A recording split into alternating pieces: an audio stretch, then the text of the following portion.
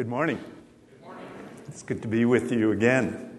Thanks for coming back, even though you knew I'd be here. It's good to have the bright sunshine. It's good to celebrate what God was doing through that food drive that the food bank you were offering. That's a wonderful thing. It's so good to see churches investing in their neighborhoods, in their communities. And I'm sure it delights God to see you doing that here. And Sharon, your song, my goodness, that's a sermon right there. I'm surprised a few of us didn't throw tomatoes rather than clap, It's pretty pointed. But you know what? God answered your prayer because that ties in with what I'm going to be saying today. It's amazing how God does that. So I'm looking forward to delivering God's word to you. At the same time, I'm also a little apprehensive because not everything will be easy to hear, yet it's important to hear. And that's the role that one has when you teach the Word of God. So I want to be frank with you right off the start, even though there's a good sense of family here and respect and enjoyment in one another across a wide age demographic. This seems like a very family-friendly church.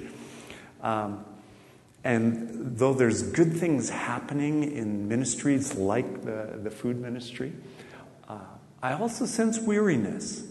Especially last week when I was here, less so today.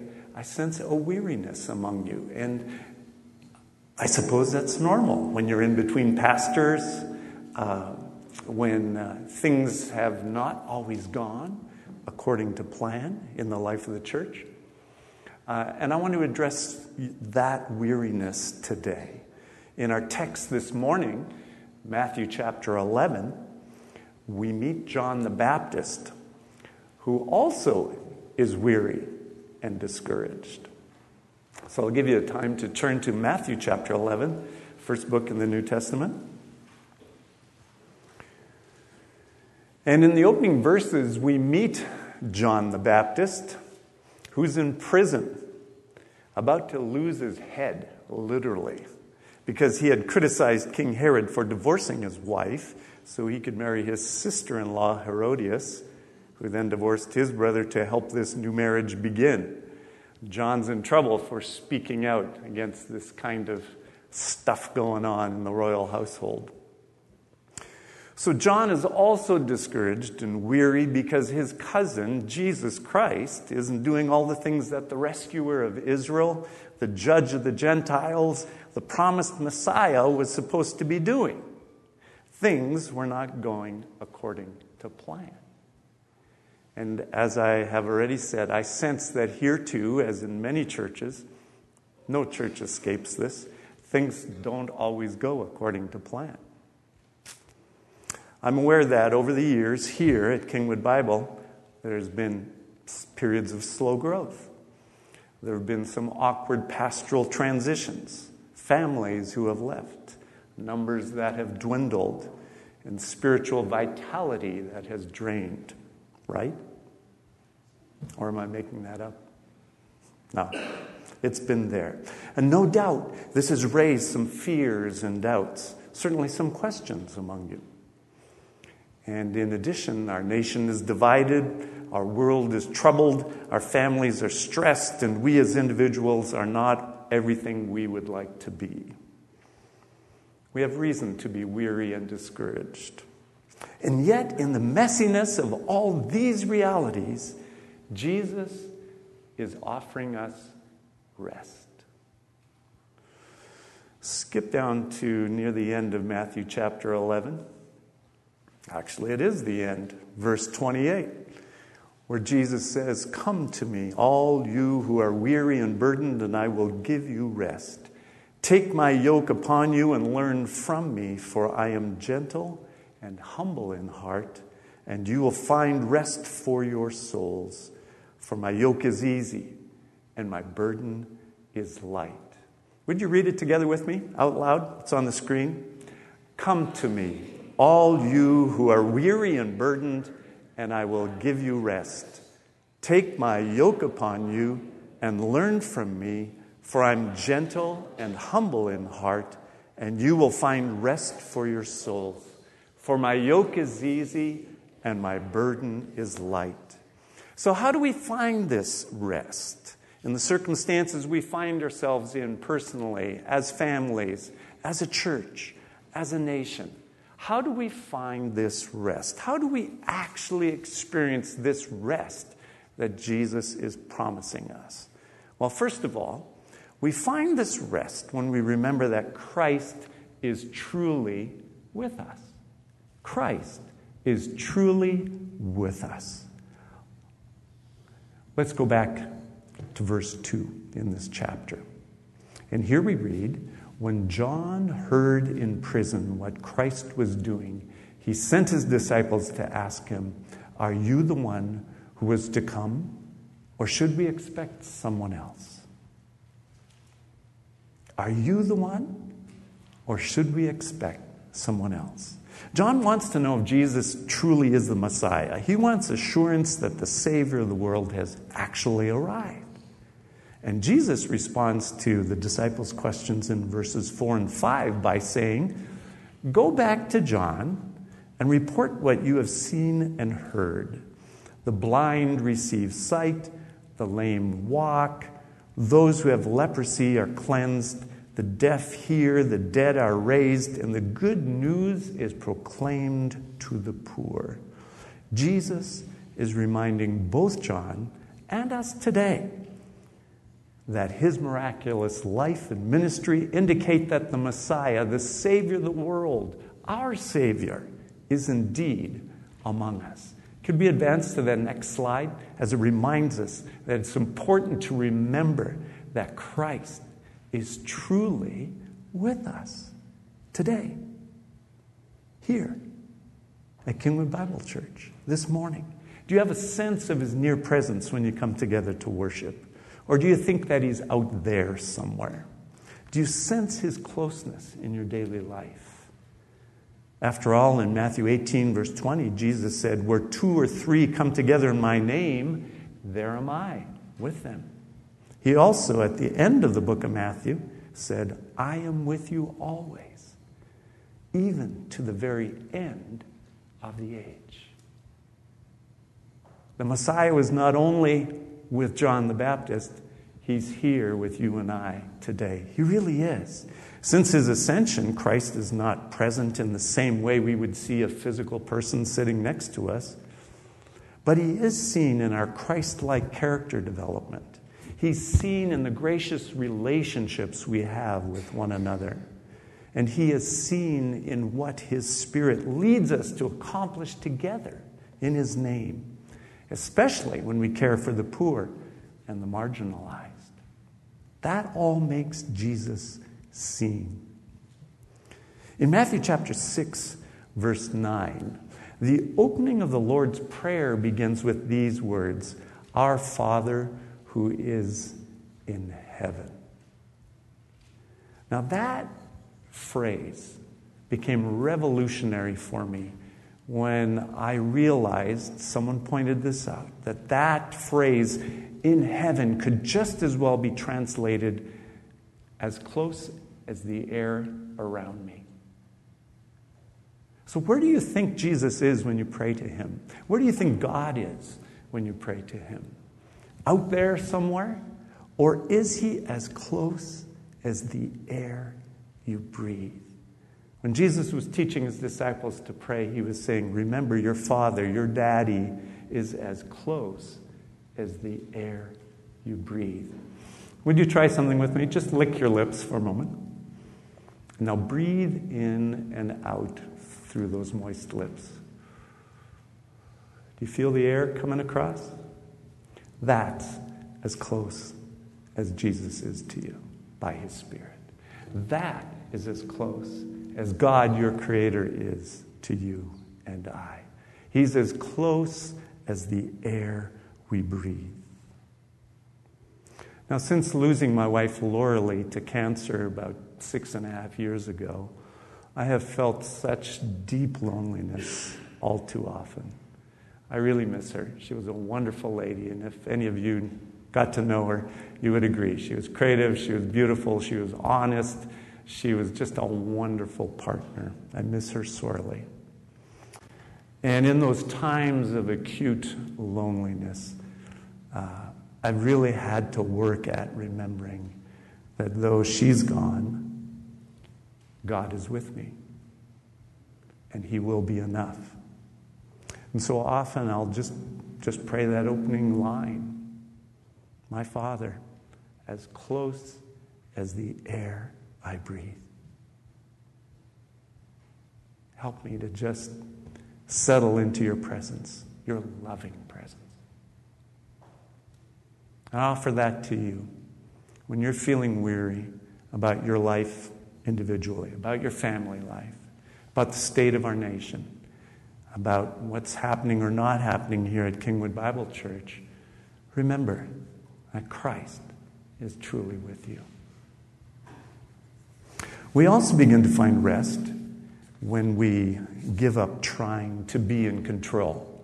That's the second thing that's important for us to remember today. We find rest when we give up trying to be in control. Can we move to the next slide? Thank you. In verses 16 through 19 of our chapter, Jesus critiques the religious people around him. They're actually people like you and I.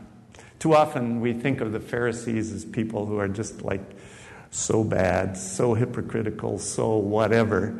But the Pharisees in Jesus' day were devoted church people like you and I. They really were. So when we think of his warnings to the Pharisees, when we read Jesus' words to the Pharisees, it's important that we're willing to apply those words to ourselves because we are faithful church people like they were. So in verse 16, Jesus begins to critique the religious people around him. And he says, "To what can I compare this generation? They're like children sitting in the marketplaces and calling out to others. We played the pipe for you and you didn't dance. We sang a dirge and you didn't mourn. For John came neither eating or drinking, and they say, he has a demon. The Son of Man came eating and drinking, and they say he's a glutton and a drunkard, a friend of tax collectors and sinners." Jesus is reminding these listeners, and you and I today, that they're controllers, they're complainers. They complained that John the Baptist was too solemn in his ministry, and Jesus was not solemn enough. They criticized Jesus for spending time eating and drinking with godless people downtown, and most likely criticized John for spending too much time alone in the desert. Now, like them, we too want to be in control of everything around us, don't we? And at the same time, we fail to control what's within us. Let me say that one more time. We want to be in control of everything around us, while at the same time, we fail to control what's within us. It seems easier to look down on the weaknesses of others than to admit our own limitations. It seems easier to try to control our spouses, our children, the people around us at work, at school, and here at church than it is to humbly admit that we ourselves need big doses of Spirit-infused self-control. That can only come about by the work of Christ within us through His Spirit. Let's look at this graphic of a yoke. Here we see a couple of oxen linked together by this wooden device called a yoke. The yoke was an early piece of farming technology. It had a profound effect on agriculture, just like the tractor, many years after, has affected agriculture today. So when Jesus referred to the yoke and asking people to take the yoke upon themselves, in that agrarian society, people quickly got the message. They could see that Jesus was reminding them that they are like one of the oxen. Now, usually a farmer would try to match the size and strength of oxen. That would be ideal. But more often than not, one oxen was probably a little smaller because it was a little younger. It was less experienced. And Jesus is reminding us, just by the use of this parable or this illustration, that he's the experienced one. He's the stronger one. And he's asking us to be willing to take his yoke upon us because we're less experienced. We're less strong. And we need him beside us. The yoke was a good and necessary tool, a way of gaining strength for the younger, inexperienced ox. It was a training device because the younger oxen wouldn't know the routine, wouldn't know the fields as well, wouldn't know the farmer's commands quite as well as the older, experienced, stronger ox. So immediately, these people, when they heard this particular illustration, knew what Jesus was driving at. They needed to be willing to relinquish control, to let him guide and strengthen. And that word is so important for us even today. Instead of letting Jesus take the lead, we often try to maintain control, and we manipulate, we gossip, we complain, we criticize. It's a strong temptation for us all, but it's particularly strong for those of us who are older in age. I can say that. I'm now 62. I'm becoming part of the AARP generation. Sort of fun to get some of those discounts now. But if you're part of this older generation, like I am becoming, here's a very, very important question. Are you, as an older person in this church, willing to give away this church to a younger generation? Are you willing, as an older person in this church, to give away this church to a younger generation? Without bitterness, without gossip, without complaint, without thinking that in the giving away of this church to a younger generation, there's no room for you or you have nothing to offer. That's not true. But the future health of Kingwood Bible Church, its very existence, depends on your answer to this question. If you're an older person in this church, a person with long-standing history here, are you prepared to give away this church to a younger generation?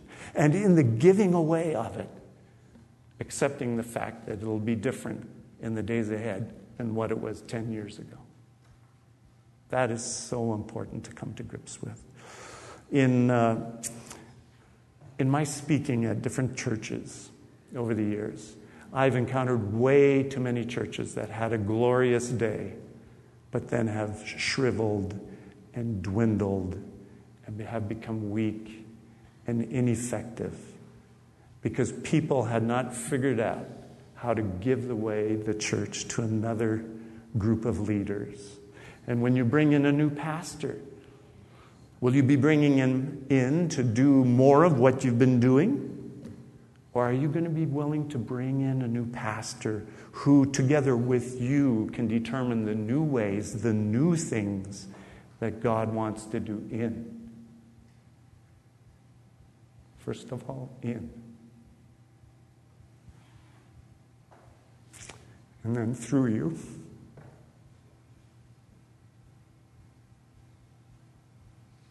Excuse me. Yeah. But if this church has been teaching that the Lord Jesus Christ is the only way to God, I don't see that you want to change that, would you? I mean, you don't want to change the direction. Absolutely.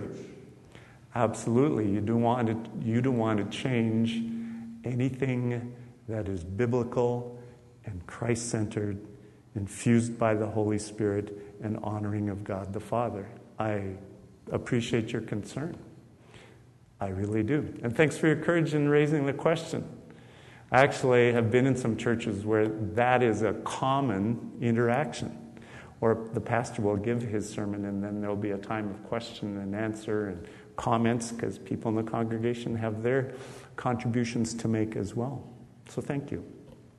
Have I answered your concern to some degree? Okay. Well, we'll continue and we'll see where this goes, huh?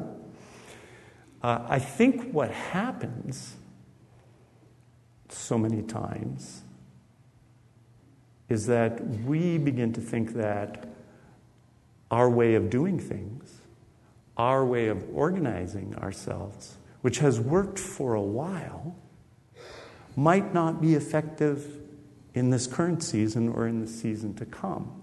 And so we always have to be willing to separate the message, the heart of the gospel, the true character of God, Father, Son, and Holy Spirit, from the ways and means that we organize ourselves and carry out the mission that He has called us to as His people. So we have to be willing to give up control. And finally, we enter God's rest when we open up more to who Christ really is. And Sharon's song was asking that question of us themselves, or that question this morning as well. Would we recognize Jesus were He among us? Or would He really be too different from our misperceptions and our preconceived ideas as to what He should be? Look at verses 20 through 24 in Matthew 11. Jesus denounces the religious people of His day because they would not accept Jesus for who He really was. He did many miracles among them, but they did not respond in faith. They had their very rigid ideas of what a Messiah should be like and what He should be doing. They certainly weren't interested in His call to repent. And repent means to have a change of heart, a change of mind, a change of direction. Something that first goes on in the interior of our being. Jesus goes as far to say that the pagan Gentile cities of Tyre, Sidon, and Sodom would have been profoundly changed by His miracle-working presence had He visited them, in contrast to the stubborn unbelief of the more religious Jewish cities of Chorazin, Bethsaida, and Capernaum, which He had visited. These people were so intent on defining who God is. They were so intent of hanging on to their preconceived ideas as to what the Messiah should be like. And we, if we're not careful, will tend to do the same. Let's let Jesus define what true religion is. Let's let Jesus define who God really is. Not you or I. Look at verses 25 through 27. I'll read at verse 25. At that time Jesus said, I praise you, Father, Lord of heaven and earth, because you have hidden these things from the wise and the learned and revealed them to little children. Yes, Father, for this is what you were pleased to do. All things have been committed to me by my Father. No one knows the Son except the Father, and no one knows the Father except the Son and those to whom the Son chooses to reveal Him. I will read that last phrase again. No one knows the Father except the Son and those to whom the Son chooses to reveal the Father. If Jesus actually is the radiance of God's glory and the exact representation of His being, as we hear in Hebrews chapter 1, then let's let Him continue to reveal the true character of God to us. Let Him correct and expand our view of God. For left to ourselves, it will become too small, too narrow, too much in favor of us and people like us. Because God is mysterious and infinitely great, our view of Him, our experience of Him, can always use deepening and refining. We never get God down. We never can put Him in a box. There's always more to Him that He's wanting to show of Himself to us. Now, because of the revelation of Jesus Christ in the Scriptures, and because of His work in human history, and because of His Spirit's work through His church in various parts of the world that I've had the chance to visit, I can say the following things confidently. Jesus is not Protestant, Catholic, or Orthodox. He's above and beyond all that. Jesus is not Mennonite, Baptist, Episcopalian, Christian and Missionary Alliance, or any of the over 45,000 denominations you can find in our world today. Jesus is not American, nor does he have a greater love for Americans than any other nationality. Jesus is not a Republican or a Democrat. He's above and beyond all that. Jesus does not love pianos and organs more than he loves guitars or drums. You might, but don't lay that on Jesus. And Jesus doesn't prefer old hymns and classical music over new songs done in any of the current musical styles. The fact is, neither of those things existed when he was walking the earth. Jesus is not white. In fact, if Jesus was trying to get anywhere on an airliner today, he would constantly be getting pulled aside because of his features and his hair color, his skin color. He'd be getting pulled aside regularly for extra interrogation. Jesus does not love law keepers more than law breakers. He does not love adults more than children, men more than women. He does not love straight people more than gay people. And he does not love non-drinkers more than drinkers. On and on this list could go. If we define Jesus by any one of these things, we are selling him short. We're misrepresenting him. We're doing harm to his church. We're doing harm to his ability to reach into this society around us and meet people, profoundly change them as he calls them to repentance and gives them forgiveness of sin and the means to change and become all that he first created them to be. If we don't keep opening up more and more to who Jesus really is, the Jesus we find revealed in the Scriptures, the Jesus who has been alive and well in his church around the world over history, we dishonor him. We hurt his church. We needlessly distance him from the very people he's trying to reach. And we get very, very tired. We get tired if we try to manage God. It's just not possible. It just isn't. So, in summary, how do we find rest? We've talked about three things today. First of all, remember that Christ is truly with us. He is here. Secondly, give up trying to be in control. Let Jesus, the head of the church, the Lord and Master of our lives, the loving, gracious Lord and Master of our lives, let him be in control. And finally, open up more and more to who Christ really is. Let his word truly define him to you and to those around you.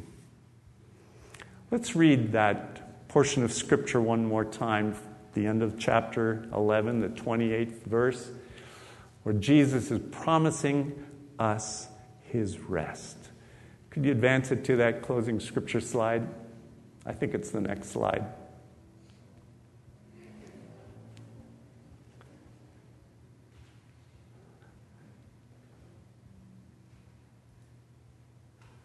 Or maybe it's near the beginning. There we are. Let's read it together. Come to me, all you who are weary and burdened, and I will give you rest. Take my yoke upon you and learn from me, for I am gentle and humble in heart, and you will find rest for your souls. For my yoke is easy and my burden is light. There's Jesus' offer. Are you sensing the need for his rest? Are you willing to reach out to him today and say, oh God, help me in my weariness? Let's pray together, shall we?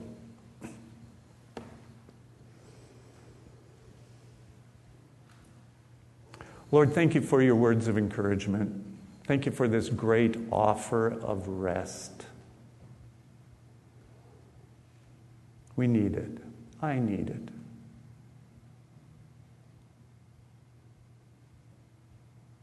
We're troubled at times because before we get to the rest, things get disturbed. It seems like that's how you usually worked among people. The blessings, the goodness, the grace, the rest that you want to offer could only flow once things had been disrupted a bit. And people came to a new sense of need and dependency upon you. And that's us today, Lord. We are needy. We're often stubborn. We too often want to be in control. We think we're self-reliant. Lord, it's okay to admit that before you, before one another. For your grace is big enough to take all that in and to begin your transforming work. So this morning, Lord, renew our minds, refresh our spirits, restore our souls. Make us more wholly devoted followers of you. In Jesus' name, amen.